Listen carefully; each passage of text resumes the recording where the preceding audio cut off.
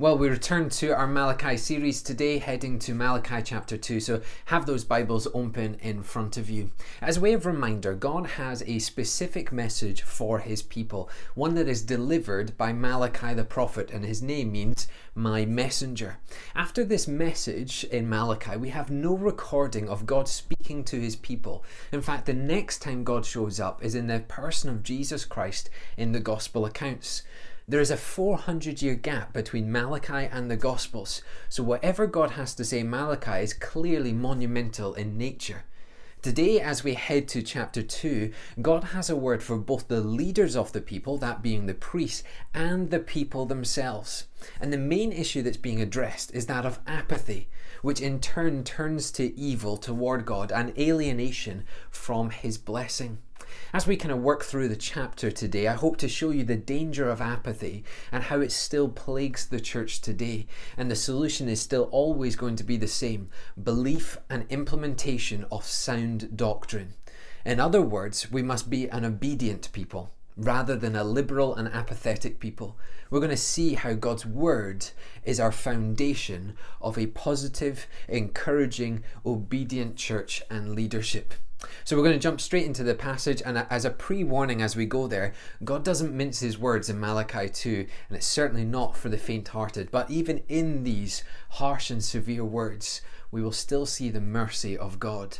So let's head to chapter 2 and from verse 1. And now, O priests, this command is for you. God specifically addresses the priests. These were men who were anointed or set apart for temple ministry. They were set apart, meaning they were holy, devoting their entire lives to the most sacred acts and sacred duties laid out before them by God.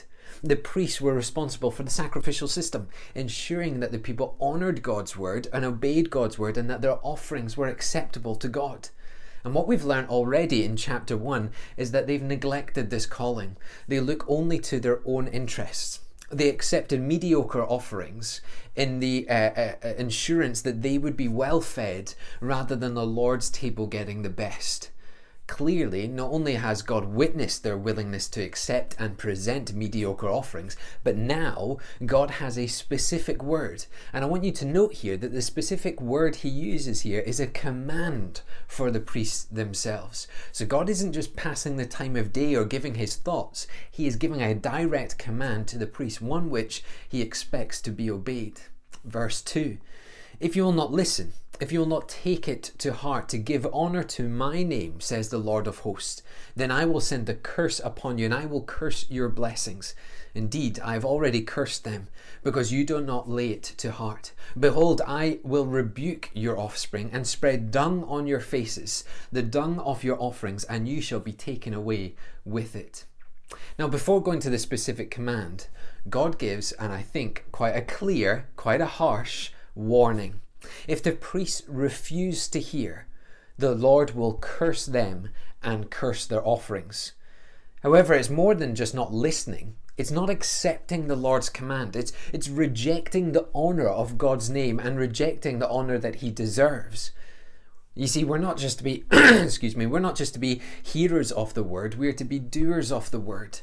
And so if the priests dare ignore the words of God and are disobedient toward God, then God will curse them and curse their offerings.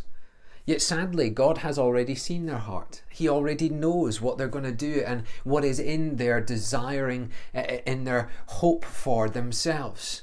And he sees that they do not care about the honour of God's name. And so God has already cursed the priests. The judgment of God, though, goes further than just a verbal curse. He will reject an entire nation. He's going to reject the next generation, for they have already been polluted with their sinful example of the priests. And this pollution is described as dung. Now, rather than hide their shame, God is going to take the dung, take their polluted offerings and their mediocre sacrifices, and he is going to spread it across the priests' faces. Now, God does this for two reasons. Firstly, he is going to show the shame of the priest's sin. Everybody is going to see them for who they are, individuals who no longer care about honouring the Lord's name. Second, The dung was taken out of the city and it was removed from the city. And so they too, as priests now covered in dung, would be removed and no longer have the opportunity to blaspheme against God. The priests had sinned against God, and now God was bringing his judgment. And as you can see, he doesn't mince his words. This is a direct warning. Because your heart is not turned to me, you will have your shame on show and you will be removed from my presence. The next generation will be rejected and I will no longer accept the offerings that you present. Verse 4. So shall you know that I have sent this command to you, that my covenant with Levi may stand, says the Lord of hosts. My covenant with him was one of life and peace, and I gave it to him. It was a covenant of fear, and he feared me. He stood in awe of my name. True instruction was in his mouth, and no wrong was found on his lips. He walked with me in peace and uprightness, and he turned many from iniquity. Now here is the word of God, that covenant made with Levi, that is the priestly nation, the priestly nation of the Levites, must stand and must be honoured. Now, to understand this, we need to head back to Exodus chapter 32 to find out why this covenant was put in place. Exodus 32 from verse 5. And when Moses saw that the people had broken loose, for Aaron had let them break loose to the derision of their enemies, then Moses stood in the gate of the camp and said, "Who is on the Lord's side? Come to me." And all the sons of Levi gathered round him, and he said to them, "Thus says the Lord God of Israel, put your sword on your side, each of you, and go to and fro from the gate to gate throughout the camp, and each of you kill his brother and his companion and his neighbour." And the sons of Levi did according to the word of Moses, and that day about 3,000 men of the people fell. And Moses said, "Today you have been ordained for the service of the Lord, each one at the cost of his son and of his brother, so that he might bestow a blessing upon you this day." What a horrible moment. We see the people of God sinning by worshipping an idol, and the Lord has to enact out judgment. But notice, when Moses calls the men of God to stand with him, those that would stand true to the words of God, those that would honour God, notice who comes. The Levites, the nation, the tribe of Levi. They were ordained by God to rid the nation of idol worship and those who would lead them astray. And upon obedience of this command, the Lord then places the Levites into service, a life and death service, that they would give their life for the sake of the Lord. For they were to lead people to remain holy and true to the word of God. The Lord would establish in Leviticus a sacrificial system, one that the Levites would watch over, with the priests coming specifically from the people of Levi. So in this covenant, God was giving the people a way to have peace with God and a way to be guided by his words. The priests would teach God's words and they would encourage obedience to the Creator God. The priest would essentially be an example of what it means to have holy living and to be godly in your approach, and then subsequent blessing that would come from such a life. It is this covenant that the Lord now commands the priests to honour in Malachi 2, to once again be holy leaders of the nations, to be the men of God leading the people into obedience, leading the people into blessing, and leading them away from sinful idol worship. And so clearly, God wants them to stand once more upon this covenant that he has made with them. Verse 7. For the lips of a priest should guard knowledge, and people should seek instruction from his mouth, for he is the messenger of the Lord of hosts. You see, the priests were to not only know the word of God themselves and therefore obey it themselves, but they were to guard it. Now, guarding has the connotation of putting something under lock and key and protecting it. I don't think that's what the case is here. To guard the word of God is to keep the word of God.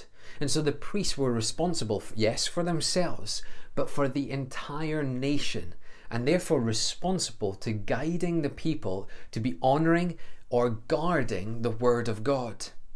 The people, in understanding this, would then go to the priest to learn what is right and what is wrong. They would inquire unto the priest, and the priest, being the messenger of the Lord, would teach them the scriptures and teach them what the Lord would want. A faithful priest would lead the people of God to be faithful to God. And if you will, you could say the priest was a middleman. He was the example, the ambassador, the teacher who consistently pointed back to the ways of God. Now, this is not too dissimilar to a church leader in current days, or a preacher or a pastor. In 2 Timothy at 2:15 we read, "Do your best to present yourself to God as one approved, a worker who has no need to be ashamed, rightly handling the word of truth." As a church leader, I am to be an example of Jesus. I'm to study the Word of God. I'm to handle it correctly. I'm to teach people the Word of God. And I'm to lead them to do what is right in the eyes of our Lord and Saviour. Now, we're not middlemen of salvation, for all have free access to Jesus for salvation, but rather as church leaders, we are examples of godly living, of gospel living. We're individuals that the church can look to understand what godly living looks like, and it's all for the glory of God that we therefore guard His word. The priests and church leaders today have the same responsibility, that same covenant, to guard God's word, to live it out, and to guide people towards what it means to live a life for God. Verse 8. "But you have turned aside from the way. You have caused many to stumble by your instruction. You have corrupted the covenant of Levi, says the Lord of hosts. And so I make you despised and abased before all the people, inasmuch as you do not keep my ways, but show partiality in your instruction." So we have the covenant of Levi, we have the clear call of God to stand firm, honour that command, guard the word of God. But here in the time of Malachi, the priests have entirely ignored the covenant. They no longer live lives of obedience, and so many of them have taken people away, have led them astray. As the church, as the people of God view this corruption, they follow the leaders, and so many have been led astray. The covenant has been corrupted. For the priests were not examples of God, they were examples of sin. And sadly, because they're in that position of authority, many view this behaviour as right, and therefore were led into sin themselves. And notice the language of God here in these verses. The priests were to be despised for this type of behaviour. The Lord is no longer going to bless them. The Lord is no longer going to listen to them, for they have treated the Most High God with contempt. The thing is, though, we also see a similar situation in the early church. Consider 2 Peter chapter 2. "But false prophets also arose among the people, just as there will be false prophets and false teachers among you, who will secretly bring in destructive heresies, even denying the master who bought them, bringing upon themselves swift destruction. And many will follow their sensuality, and because of them the way of the truth will be blasphemed." We may not phrase it as priests leading people astray, but the situation is the same. False prophets living and preaching a false doctrine, leading people away from truth and into sin. The Lord despised that behaviour in the Old Testament, He despised that behaviour in the New Testament, and He continues to despise that behaviour in the church today. So we have the priests entirely ignoring the covenant, blaspheming against God, and God wearied by their continual sin, and He will no longer bless them. So we have an unfaithful priesthood that the Lord despises. But what about the people of God themselves? For that we need to go to verse 10. "Have we not all one Father? Has not one God created us? Why then are we faithless to one another, profaning the covenant of our fathers?" It is true that as Christians, as believers in God and in Christ, our Heavenly Father unites us as His people. But this is not what Malachi is referring to here. The reference is to the forefather of the nation, that being Abraham, whom God made the first covenant with God's people and brought about that entire nation, which now is represented in Malachi as the people of Judah. And this people, therefore, could be described as brothers and sisters, or in other words, a family or a nation. So they're a family together, yet they don't act like a family. They are faithless to one another. They no longer seek brotherly and sisterly affection. They no longer care for one another. Essentially, the family has just been ripped apart. You see, we often think the attacks to the people of God come from outside, from those that are not the people of God, from those that are outside of the family of God. However, I think the worst attacks come from within the family. From the people who are to lovingly care for one another comes evil acts. Not only does it show the desperate situation that is within the people of God, but how disastrous their relationship is with God. Because if they are willing to behave like that to one another, then you must question and call into question their faith and their relationship with their Heavenly Father. But the thing is, it shouldn't surprise us, for they've been led astray by a blasphemous example of the priests. The importance of brotherly affection has ceased in the people of God here because they have seen it stop and be twisted and corrupted by the priests. Yet the importance of brotherly affection has never truly ceased in terms of what God desires and wants. In 2 Peter 1, we are commanded to grow in godliness and in brotherly affection. In some senses, brotherly affection is a signal to our heart, loving God and loving others. If you don't love God, you're probably not going to love others. And if you don't love others, you have to call into question how much you indeed love God. Verse 11, Judah has been faithless, and abomination has been committed in Israel and in Jerusalem. For Judah has profaned the sanctuary of the Lord, which he loves, and has married the daughter of a foreign god. If the people would behave in this way, lacking brotherly love and care for one another, then it's not much of a leap and a jump to get to the point where the people would behave in this way towards the law of the Lord. If they don't love one another, then it's unlikely they're going to love God and love his word. They went against his direct command to not marry out with of the people of God. Deuteronomy 7:3, you shall not intermarry with them, giving your daughters to their sons or taking their daughters for your sons. They were not to marry outside of the people of God, but instead here Malachi, they married those who served foreign gods, foreign idols, and man-made items. You see, when the family of God no longer loves one another and no longer loves the Lord, they will seek that love from elsewhere. And in this case, they sought it by marrying people outside of the people of God. This is a disobedient behavior toward the Lord, and God has seen it. Verse 12. May the Lord cut off from the tents of Jacob any descendant of the man who does this, who brings an offering to the Lord of hosts. And this second thing you do, you cover the Lord's altar with tears, with weeping and with groaning, because he no longer regards the offering or accepts it with favor from your hand. The Lord is bringing his judgment to such a faithless generation. He will cut them off. He will no longer accept their offerings and no longer bless them as his people. Now they may cry, they may mourn, they may complain, but the Lord will not be moved on this matter. He won't be mocked. The people have been cursed, for they no longer love and serve the Lord. They only love and serve themselves, and so therefore they don't deserve the blessing that God can give. Do you know, we live in a world that doesn't believe in consequences anymore. We believe we can do what we please, nobody will get hurt. Worse, we believe we have the right to do what we please without consequence. That is not true in God's economy.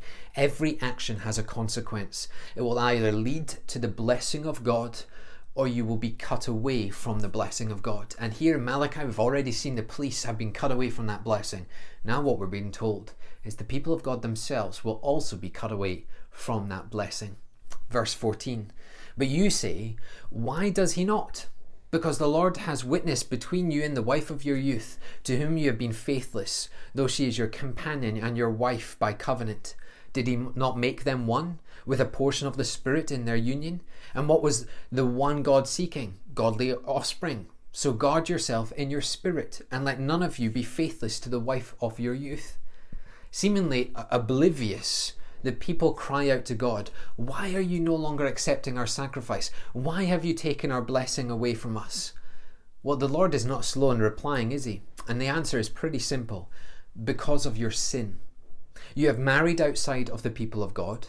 You have committed adultery. You have not honoured the commands of God, and you are a faithless generation. So God sought the people to live godly lives, to have godly marriages, to raise godly children. But the nation of Judah has ignored this entirely. They lived for themselves, and so God gave them over to their sinful passions and removed them from blessing and stopped accepting their sacrifices. Verse 16. For the man who does not love his wife, but divorces her, says the Lord, the God of Israel, covers his garment with violence, says the Lord of hosts. So guard yourselves in your spirit, and do not be faithless. Here is the situation laid bare. The people were marrying, committing adultery, divorcing without concern and without remorse. They would then take their offerings and sacrifices to God and assume that they would be acceptable. However, you can't hide from God. He sees and hears all things. He sees this faithlessness. He sees the sin of the people and he calls them out for their sin. Yet notice that at the same time we're seeing the mercy of God. He's still showing the right way to live, still giving the people an option to be faithful. Guard yourself with the Spirit. Guard yourself with the Word of God. Don't live like this. Live like the godly commands I have given you. If you live like that, I can accept your offerings and I can give you blessing. He's showing the people mercy. But they're so wrapped up in their own sin that they just don't see it. Verse 17, you have wearied the Lord with your words. But you say, how have we wearied him? By saying everyone who does evil is good in the sight of the Lord and he delights in them, or by asking, where is the God of justice? This is what this entire chapter boils down to. The people congratulate themselves as good, yet they behave as evil people. They do not fear the Lord. They do not care for consequences, and the Lord is wearied by their flagrant attitude towards sin. God is patient, but he's not going to be mocked by the people. The mercy of God will be given to those who see error of their ways and return to the Lord. However, if they refuse to return to the Lord, they will face the full judgment of God. We have a faithless people. We have a disobedient priesthood. What we're seeing here is the entire family of God crumbling under sin, no longer recognizing that wonderful blessing that is atonement, redemption, forgiveness, love, grace, mercy from the Most High God. Now, as we draw to a conclusion, I think it's really important to take a tough chapter like this and apply it to our own lives. And I'm going to apply it in two ways. Firstly, for the church leaders, and secondly, for the church themselves. So firstly, for church leaders, do you see that the Lord has a high standard of leadership? Leaders are ambassadors for the gospel, examples of gospel transformation, teachers of the truth, shepherds of the people of God. And just as with the priests in Malachi, the Lord calls the leaders of the church to be holy. I want to read out at 1 Timothy 3, several verses here, but I want to read it out to show you that the Lord has not changed his standards of church leadership. 1 Timothy 3 from verse 2. Therefore an overseer must be above reproach, the husband of one wife, sober-minded, self-controlled, respectable, hospitable, able to teach, not a drunkard, not violent, but gentle, not quarrelsome, not a lover of money. He must manage his own household well with all dignity, keeping his children submissive. For if someone does not know how to manage his own household, how will he care for God's church? He must not be a recent convert, or he may become puffed up with conceit and fall into the condemnation of the devil.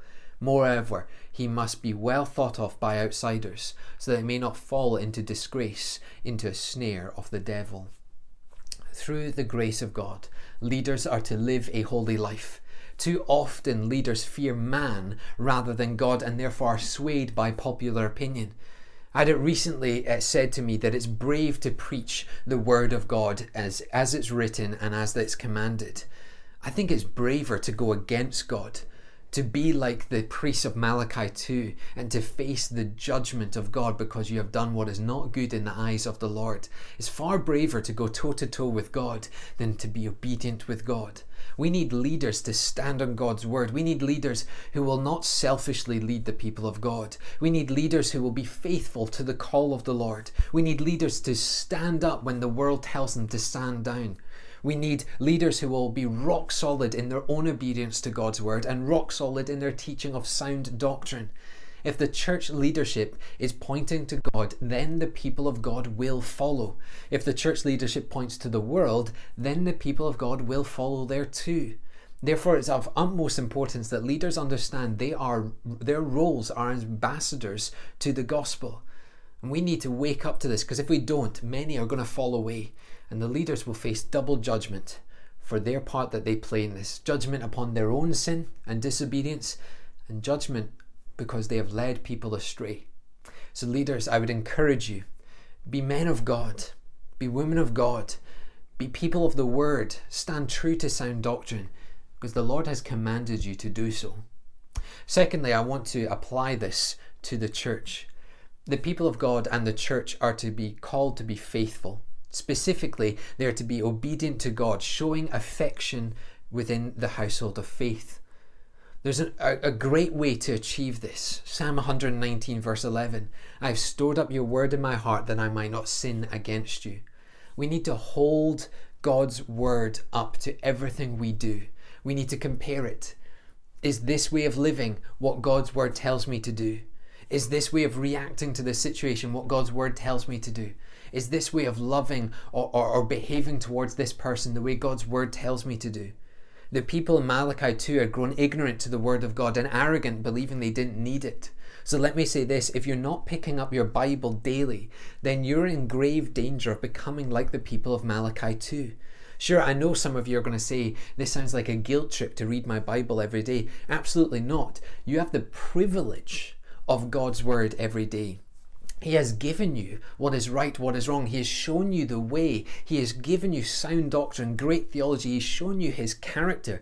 You now have the privilege of reading it every day, learning more about God, being sanctified by that truth, and living as the holy people of God.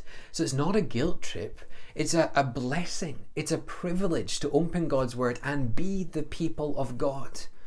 And so Malachi 2 is really a wake-up call to both the church leadership and the church themselves. God expects his children to be obedient, and he expects them to honour him in their speech, in their actions, and in their thoughts. God expects his children to be his children. He expects them to do what he's told them to do, to avoid what he's told them to avoid, and to bring glory to the Heavenly Father and glory to the kingdom of God. That is clear and simple. The question just boils down to whether we're going to bother being obedient, whether we're going to bother taking it to heart and standing on the covenants of God, knowing that the power and strength of Jesus Christ is given to us for all those who seek it. Let's pray together. Father, we do thank you for your word. We do understand how difficult this is to read in Malachi 2, but we praise you that through your power and strength that's given through Jesus, that's given through the Holy Spirit, that we would be able to be people of God, that we would be able to be obedient, showing affection to one another, living that holy life that you command us to. Father, we pray that church leaders will stand strong on your word and be that great ambassador and example of the gospel. We pray for the church that they would be ambassadors and examples of the gospel, and that you would be well pleased with your people. Father, we pray that in all the aspects of our life that we would be acceptable to you, that we would honour you, that we would bring you glory. And Father, if there is sin in us, if we are leading others astray, Father, stop it. Stop us in our tracks and rid us of that sin. Protect us and help us guard the word of God so that we might not sin against you. And so, Father, until the next time, we pray that you would bless us, keep us, and help us guard the word of God in our lives. In the precious name of Jesus, amen.